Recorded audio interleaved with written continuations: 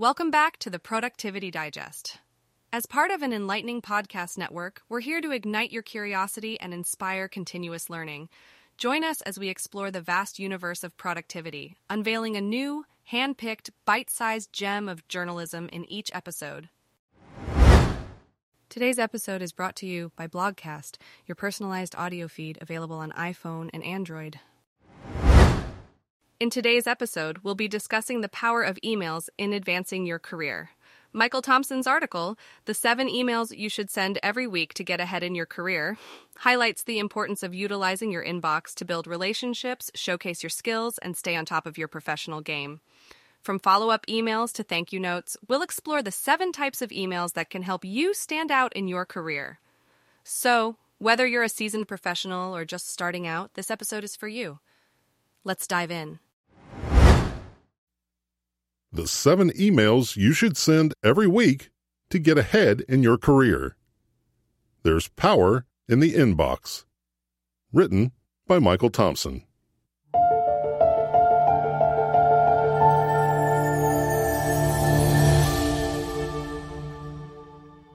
Most people see email as a strictly transactional tool, using it only when they need something or owe someone something. That's exactly why you should use it to stand out. Taking a moment to send these 7 emails every week can help you strengthen your connections, stay top of mind as opportunities come up, and learn about industry trends. Slack messages and texts also work, but I'm into email because most people have their inboxes open all day anyway. None of these messages should take more than 5 minutes to write, but each of them will go a long way in helping to advance your career. An email saying thank you. Imagine opening your inbox after lunch and seeing, sandwiched between a coupon from the local pizza place and a message from an acquaintance asking if you could tweet their new article, contest, course, an email with the simple subject line, "Thank you." Now imagine how much those 2 words could improve your day. People love to feel appreciated.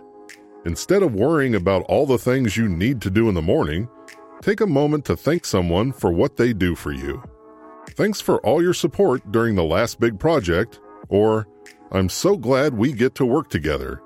Thanks for being my sounding board," is all you need to say to make an impact. An email to someone you admire. The fastest way to get what you want is to get to know the people who already have it. Send a message to someone a step or 2 further ahead in their career and let them know how their work has impacted you. I like to use the formula, "Thanks to your work doing X, I've been able to accomplish Y." I've been sending cold emails every week for the past 3 years, and many of those messages have led to great phone calls, which in turn have led to close relationships and interesting opportunities. Amazing things happen when people we admire turn into friends. An email lifting someone up. Earlier in my career, Connor Neal, a leadership expert and the person I admire most in the business world, would send me short messages telling me that he was following my work and that I was progressing. The fact that he'd taken the time to do that meant the world to me. There's something magical about someone you don't know very well showing interest in you. Often, it's even more validating than when a friend encourages you, because they really don't have to do it. One sentence can impact someone for a lifetime. Neil taught me to always lift as you climb. An email to someone you just met. In his book, The Power of Habit, Charles Duhigg writes that when it comes to learning about new opportunities, weak ties trump strong ties. This is because people who run in different circles than you are exposed to different ideas, whereas people we see on a regular basis tend to have similar conversations. Reach out to someone you recently met during a training session or through a mutual friend. See if they're up for a chat. We all need more eyes looking out for us. An email to an old coworker. Starting a weekly boring email chain with a few of my buddies from high school has vastly improved my quarantine experience. I realize the easiest way to have friends right now is to keep up with my old ones. The same is true for maintaining a professional network. It's harder to network with new people, so why not use your energy to check in on the people you used to work with? It's a good way to learn about what's going on in your industry. A Thursday afternoon email to your boss. Save your boss from having to make rounds before the weekend. Tell them what you've got going on. Here's where we stand regarding WXY so far this week.